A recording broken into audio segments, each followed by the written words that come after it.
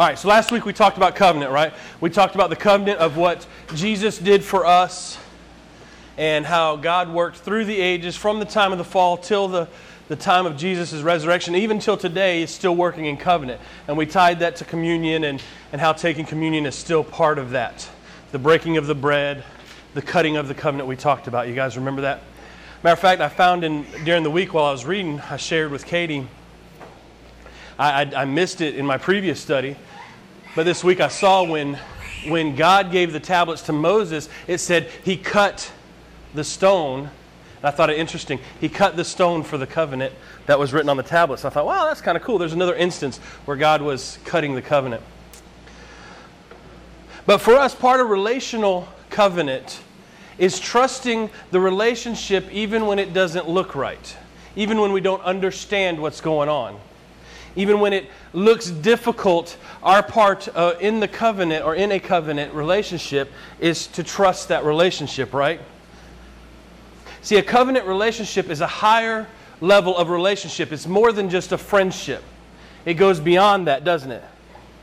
It sees past a wrong they may do or a hurt that may come and relies and trusts on the heart of the person and the heart of the relationship. See, Katie and I have a covenant relationship, don't we? We made a commitment to one another. And I can tell you the truth when I say I don't always do right by her. I don't always get it right. I make mistakes. But she knows me, and she knows my heart is not against her. So she trusts our relationship, and she trusts our heart over what my actions are sometimes and over what it looks like sometimes. Are you with me? Does that make sense? Yes. So Katie and I have that covenant relationship. You know, even the times where I've acted like a adult and done silly things, she has still trusted that relationship. She's stayed with me and trusted that relationship. That's what a covenant relationship does. It trusts even when it doesn't see the fruit. Make sense? You see it in Scripture as well. Jonathan and David had a covenant relationship to the point where David puts his life in the hands of Jonathan, who was the son of the man that was trying to kill him. But he trusted that relationship even to the point of with his own life, didn't he? Yes. So when we talked last week, and we talked about covenant last week, we talked about God's part toward us. All the work that God put in, all the time that He put in, all the planning that He put in, for His part of the covenant toward us. Okay? But for our part, for our being in a covenant relationship with God, it is like any other covenant relationship. We need to trust that relationship even when we don't see what God's doing, even when we don't understand what He's doing. Even in the midst of a challenge or a trial, we need to trust the relationship and His heart toward us. Even when we don't see it. Make sense? When it looks hard, we have to trust our relationship with the Father, even if we don't know what He's doing. So we trust that relationship no matter what it looks like. It means we trust His heart toward us because of the covenant, because of the relationship that we have with Him and the abundance of testimony that we have from Him about His works toward us and His love toward us. And whether you have a right now personal testimony or not, you have a past testimony of what He's done for how many thousands of years from the time of the fall. All of Scripture is a testimony of what God has been working on your behalf and His great love towards you. So we trust Him in His Word. Amen. His provision, we trust His provision even when we don't see it. And we have to remember that His provision is for the vision. Provision, for vision. The provision that He gives us is for the vision that He's planted in us that He wants us to accomplish. And the reality is, folks, if we don't use what He's given us to accomplish the vision that He's given us, we will lose it. You remember the story of the man with the talents? The guys that were given the different accounts and they doubled their money, they were praised, but the one that hid it, the one that buried the talent, buried what God had given him to accomplish his purpose, was was called a wicked servant, and it was taken from him, wasn't it? And the same thing applies when God gives us revelation or any gifting to accomplish our purpose, our goals, the things that He's set in front of us. If we don't use it, we will lose it.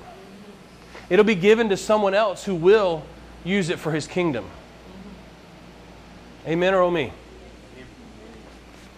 So we need to use the things that God has given us, trusting His provision, what He's given us for the vision. We have to trust that covenant relationship and believe that what He has given us is enough. We're so busy looking for this aspect of provision or this aspect of provision from the Lord. But sometimes we need to just trust the covenant relationship that He will come through for us because He's enough. Amen? See, the stuff He gives us, our giftings, not just the money, but even just the boldness to share a word, all those things is there to carry out what He's told you to do. To carry out your kingdom assignment. It's not just for us to sit on, is it? Right. I want to, if you got your Bibles, let's turn to Numbers 13. And I want to just show you some of this in Scripture and talk about this a little bit. Numbers 13. I'm going to read a lot here, so just stay with me, okay? Numbers 13, verse 1. And the Lord spoke to Moses, saying, Send men to spy out the land of Canaan, which I am giving to the children of Israel. From each tribe of their fathers you shall send a man, every one a leader among them. So Moses sent them from the wilderness of Paran, according to the command of the Lord, all of them men who were heads of the children of Israel. Notice, these are leaders. Okay? Now these were their names from the tribe of Reuben, Shemuah the son of Zachar, the tribe of Simeon, Shaphat the son of Hori, from the tribe of Judah, Caleb the son of Jephunneh, from the tribe of Issachar, Igal the son of Joseph, from the tribe of Ephraim, Hoshea the son of Nun, from the tribe of Benjamin, Palti the son of Raphu. I know you guys get bored with the names, but just stay with me for a minute. From the tribe of Zebulun, Gadiel the son of Sodi, the tribe of Joseph, that is from the tribe of Manasseh, Gadi the son of Susi.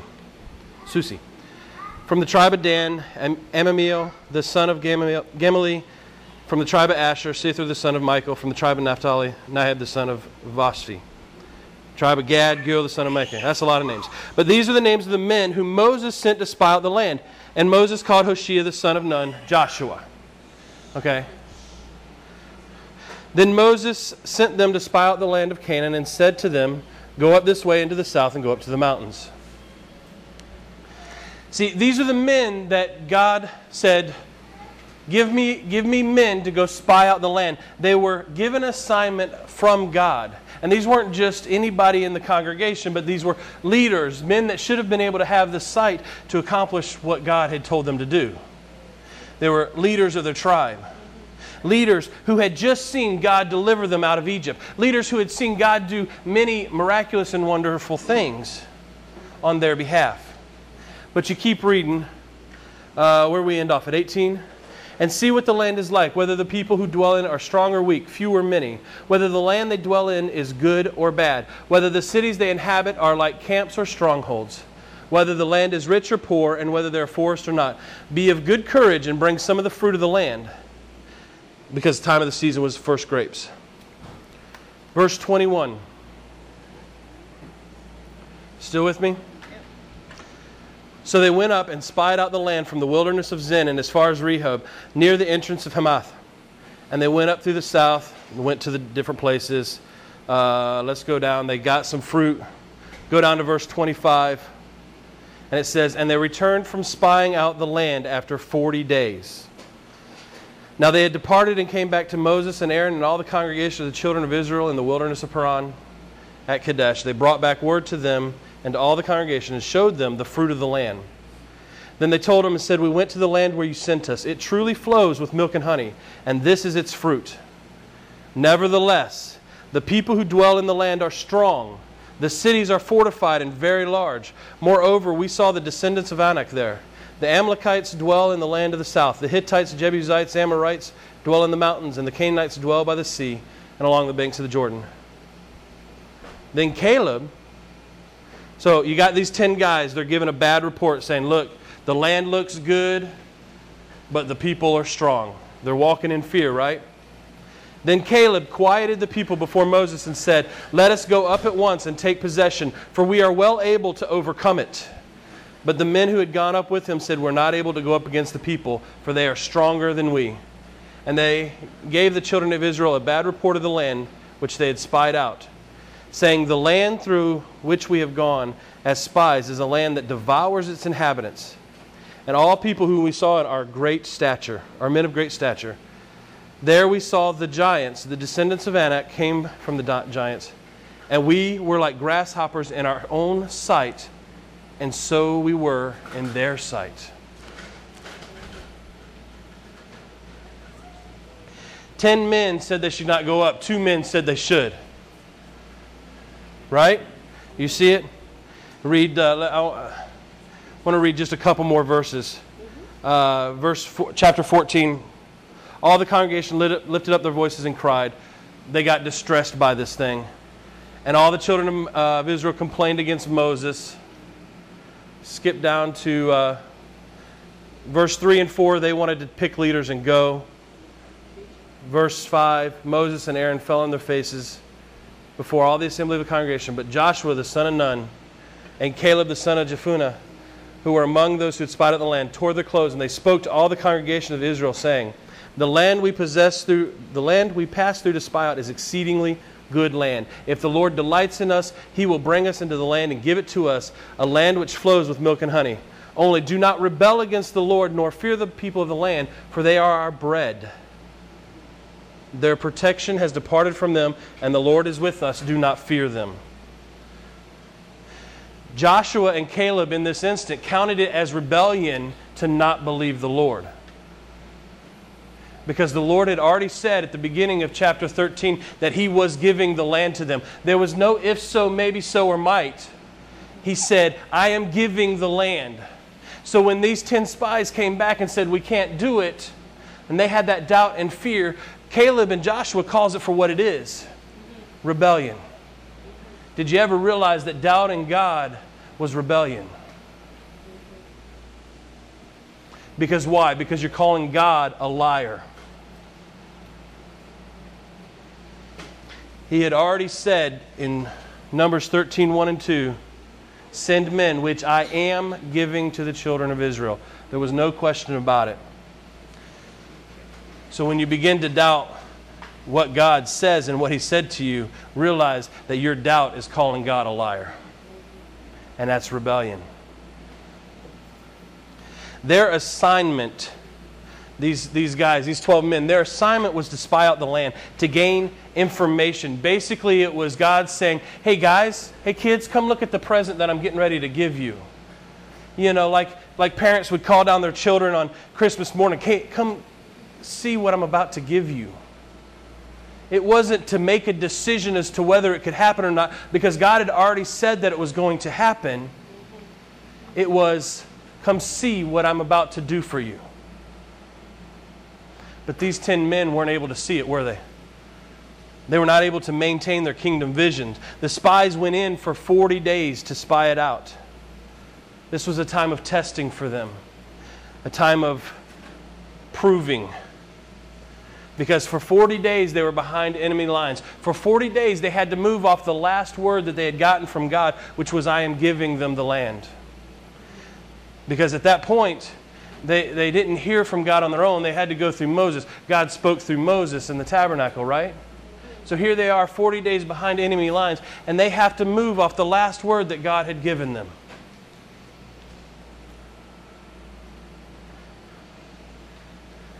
And it was a test to see if they would still see what God saw in the land or if they would see the world. After not hearing from him for 40 days, it was a test to see if they would believe God or believe the world. It was a test of their vision, wasn't it? It was a test to see if they could maintain on his provision for them, his last word, in the midst of their challenge, in the midst of being behind enemy lines. See, remember Jesus said, we live not on bread alone, but on every word that proceeds out of the mouth. God gave them a word before leaving that was to be their provision for the entire time behind enemy lines. But they lost sight of it, didn't they? So here they are, 40 days. And we know in Scripture, we see it time and again, that 40 is significant in Scripture, isn't it? We see it countless times. We see in Genesis 7 where it rained 40 days. You know the story of Noah. It rained 40 days and 40 nights.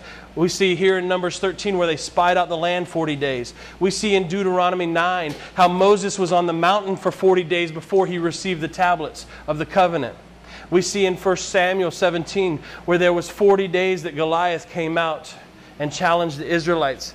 We see in Ezekiel 4:6 where he had to bear the burden of Israel for 40 days, laying naked on his side for 40 days. Right? We see in Jonah 3 that Nineveh was given 40 days to repent. In the New Testament, we see Jesus fasting for 40 days, don't we? And we see Jesus 40 days after the resurrection showing himself to the people.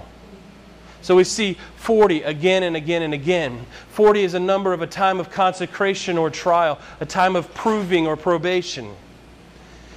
And I don't know if you've ever been through it or not, but sometimes when God's cleaning out your junk, it sure feels like a trial, doesn't it? When He's cleaning up your mess, when He's getting you set apart for His purposes, sometimes it feels like a challenge, doesn't it? And Katie and I often make this joke of, I often tell her that I was sent here to help her seed die. In other words, help all that fleshly stuff. You know, Scripture says that unless a seed go into the ground and die, it will not bear much fruit. And sometimes we need people in our life to help be that thing that helps the seed to die. I often tell Katie I'm that for her because I aggravate her so much. But it's that time of testing that we see. When you're being proven, when you're being consecrated and set apart for the Lord, there has to be a proving on your ability to maintain. Right? And so that's what we see sometimes here.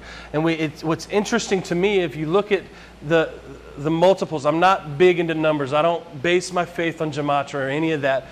But it's interesting when you see if 4 is the number of God's creation, especially where revealed in the earth, and we see that 10 is the number of His divine order, right? His perfection and godly order. It's interesting to think about if 40 is a time of testing, doesn't that mean then that it is Him setting His creation, us, into His perfect order, which happens through that testing. Are you with me? Do you see it? Isn't that just interesting? You could say that God is bringing His creation into perfection and divine order through that testing, through that trial. James 1:2-4 says, "My brothers, count it all joy when you fall into various trials." Testing. "Knowing that the proving of your faith works patience. But let patience have its perfect work, that you may be perfect and complete, lacking nothing." Being perfect. Does that not sound like God's divine order? That God's divine perfection? That multiple of 10 there? So these men tested for 40 days in the land that the Lord was giving them. They were being tested. And God, like any good teacher, gave them the answer before the test was required to be taken. Right? Most of us went to school here. And we know that a good teacher always gave you the answers before. They taught you what the test was going to be about, right? No good teacher just throws you're not going to take a first grader and give them a calculus test. Right? But they're going to be tested on what they know. And God is the same way. He tests us on what we know. He already gave us the answer. He gave the answer to these men before they went out to be tested. He said, "I am giving the land." They already had that answer. All they had to do was remember it. All they had to do was maintain sight of what the Lord had said. All they had to do was keep His vision before them. They really had a 50-50 chance of getting it right, didn't they? Would they see the world or would they have God's vision? Because you can't see both, can you? Well, I was listening to a lady the other night said, you can't see both Jesus and your challenge. You can't see both God and your trouble. You can't see both God and your problem. And she kept going on about that for a little bit. I thought that was really good, especially since I'd already started this. I was like, it falls right in there. I'm going to use that. But it's true. We can't see both God and our problem. You can only look on one thing. And we have to realize that all of our tests, all of our trials, all our tribulations that we face are really true false, aren't they? It really is quite simple. God is good, true or false? God is able, true or false? God can, true or false? God is enough, true or false? See, our testing, our trial, our tribulation, all these big words we want to put on it really comes down to true or false. And we have this test set before us all the time, don't we? We can turn on the news and that test is right before us. Will we see what the world sees, or will we see with God's eyes? What is your vision? Well, how do you see? And the funny thing about tests are, when you have the right answer, it's no longer a test, but just an assignment, isn't it? Think about it. When you have the answers to a test, it's just something else you got to do. You don't stress it. You don't worry about it. You don't even think about it. You write the answer down and you go on, doesn't it? So you can turn your trial into just another assignment if you remember what the answer is that God already gave you. All right. Maybe I only got excited about that. Amen. Thank you, brother. It's exciting to me because He already gave us His answer. Jesus. He gave us the answer of Jesus, right? What was hard and stressful for the 10 was just something else they did for Joshua and Caleb. Matter of fact, they were even excited about it. You see their words. He said, let us go up right now and take the land. They didn't want to wait to plan or think about it. They're like, look, God said it. Let's just go do it. Yes. Why are we going to stress about it? Why are we going to think about it? Why are we going to, oh my gosh, look at the people. No, they said, let's go. God said it's ours. That's like old John Hobbs used to say, it's mine, I want it. Give it to me. And we get so busy worrying about how the promises of God are going to be fulfilled instead of just walking out the provision that He already gave us.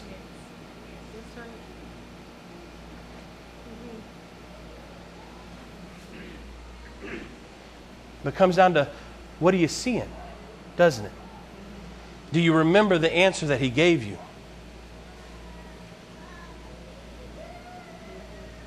So when we're faced with that challenging situation, we must remember what the Lord's word was in the midst of it. These men forgot. The 10, they got scared and they lost sight of what God had told them, didn't they? They began to see the world instead of Him. And because of that, they never got to take possession of the land. They never got to fulfill or to receive the fulfillment of the promise of His command because they didn't believe Him.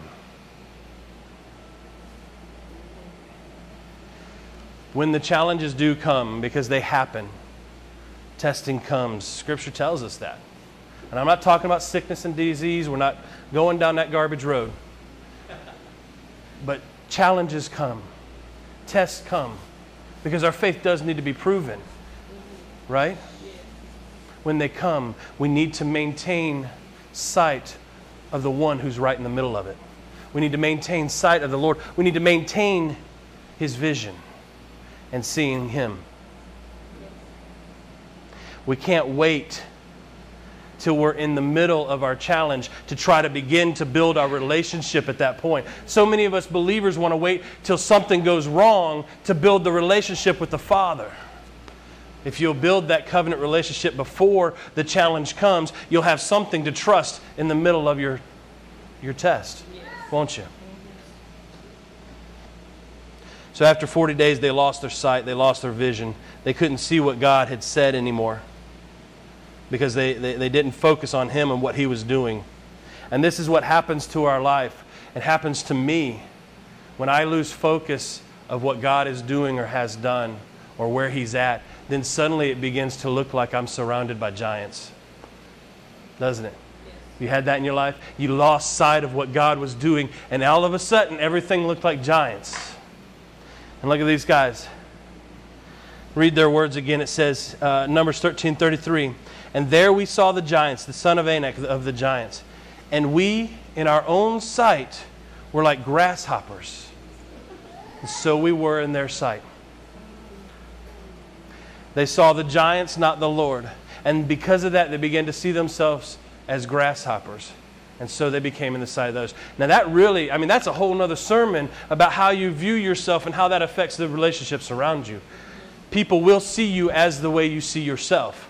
That's a whole other sermon. But that really speaks to that.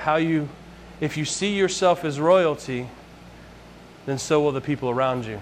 If you see yourself as a grasshopper, well, you see what happens. But we can't see the Lord and the world. We can't keep our eyes onto Him while we're holding on and looking at our problem, can we? See, the challenge for us really is, will we maintain the word of the Lord in the midst of our test?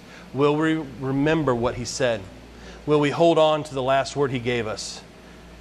And will we trust that relationship even when we don't see what He's doing? Even if we don't understand. There's a lot of things I do that Katie doesn't understand.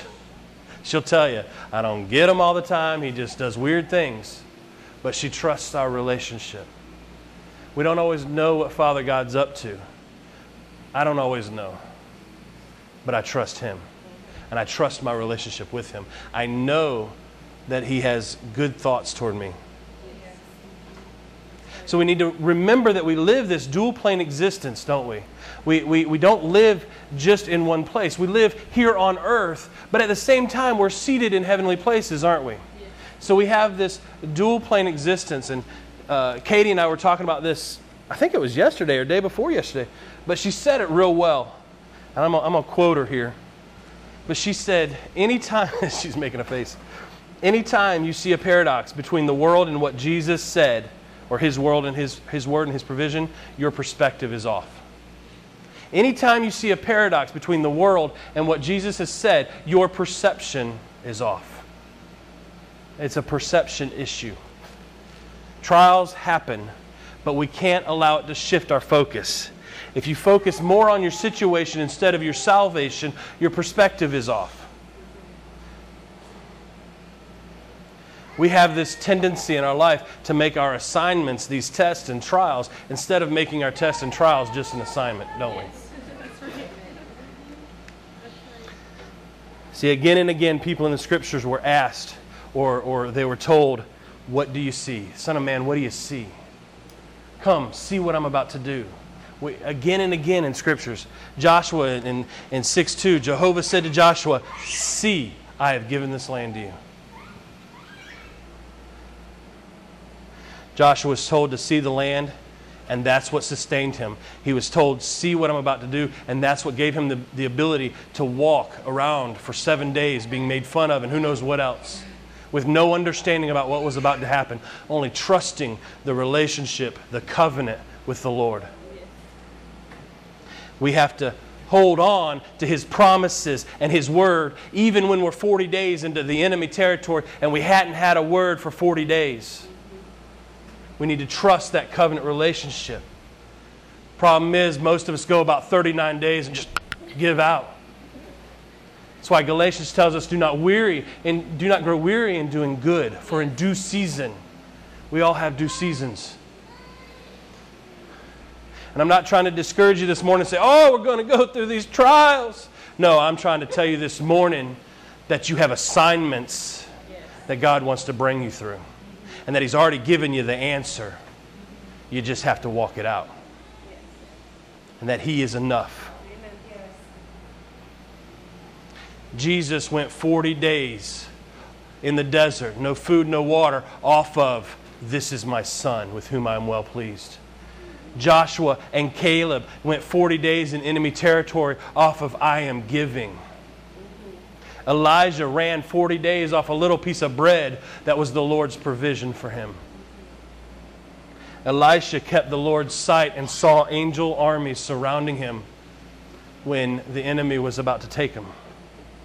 Elijah saw the rain cloud even before it was formed, didn't he? And Jeremiah, if you read him again and again, he's asked, what do you see? What do you see? We have to see as God sees.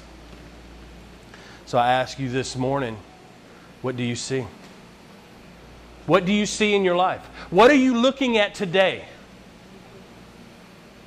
Are you looking at a test?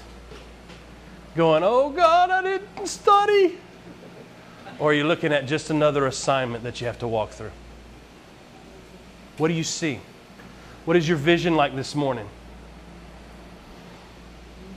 Elijah, Jeremiah, Joshua, Caleb, Jesus, Elisha, all of these men saw through kingdom eyes. Do you have this morning a vision to sustain you? That's what we need, isn't it? It's a vision that will sustain us. Because what He has for us, what He provides for us, what He gives us in the midst of the provision that is for the vision is enough. We see in the Old Testament again and again, armies would come up against Israel. There would be droughts. There would be this problem. And God would always say, I'll send rain on the high places. I'll send rain in the valley. I'll fill the dry beds. What He's really saying that you have this challenge, but my presence is enough. He said, I will send rain. Water always speaks about the presence of God, doesn't it? So they're like, oh God, the Amalekites are coming against us. I'll send rain. How's rain going to help? Because He's saying, I'm sending my presence. And my presence is enough for anything that you face. So when I started off talking this morning, I was talking about covenant, wasn't I? And about our part. Our part is that we trust our relationship with Him no matter what the world looks like. No matter what Fox News tells us or any of those other news stations. MSN, NBC, whatever. I don't even watch any of them. We have to maintain our kingdom vision in spite of what's around us. Because if we're not, we're looking at the wrong place of existence. We live in two places at one time. We as believers have the ability to be in two places at one time. You know, everybody says, oh, if I could be two places at one time, you are. You live a dual plane existence. But what are you seeing? What existence are you focusing on? So I felt like the Lord wanted to encourage us this morning that in the midst of whatever might be in front of us, to keep sight of Him. We know there's all kind of challenges coming up with the government. Every time I turn around, I hear somebody bemoaning what the government's doing. And all I got to say is it doesn't matter to me because I live in kingdom. Amen. I'm not subject to this government because I am a subject of the King. Yes. Yes. Amen? So we can get worried about it, or we can just get happy that Jesus has given us another assignment. Mm-hmm. Amen? Amen. So, I'll tell you one thing, just this one last thing, and I'm going to just pray and we're going to be done. For me, one of the things that helps me refocus, that helps me, because it does get challenged. I know it gets hard to maintain that sometimes. I know you get tired. I know it gets hard. I get it. Katie and I have walked through some stuff that's just not been fun. But one of the things that always helps me is to always go back to the beginning of the Lord's Prayer. And what does it say? Our Father who art in heaven, hallowed be thy name. When you need a focus shift, go back to the beginning. Go back to that first love and just worship Him.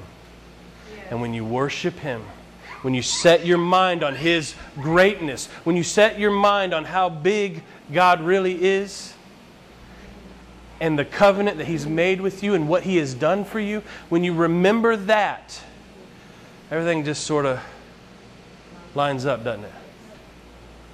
Because it brings things back in focus. And so for me, in my walk and in my life and what I've experienced, that is one of the things that has sustained me in the midst of some ugly situations, is being able to go to my King and just say, you know, God, this sucks. I don't get it, but I know you are good and you're worthy of praise. Yes. People laugh at me because they ask, they say, what about your faith? What do you believe? What's your doctrine? I say, I got two things I stand on. That God is good and He's worthy of praise. I don't get any more complicated than that. Because when I do that, I start getting out of focus and getting out of whack, and I'm not going to do it. God is good, worthy of praise. If it can't pass through those two filters, I ain't going to mess with it. Amen? Amen? Let's stand.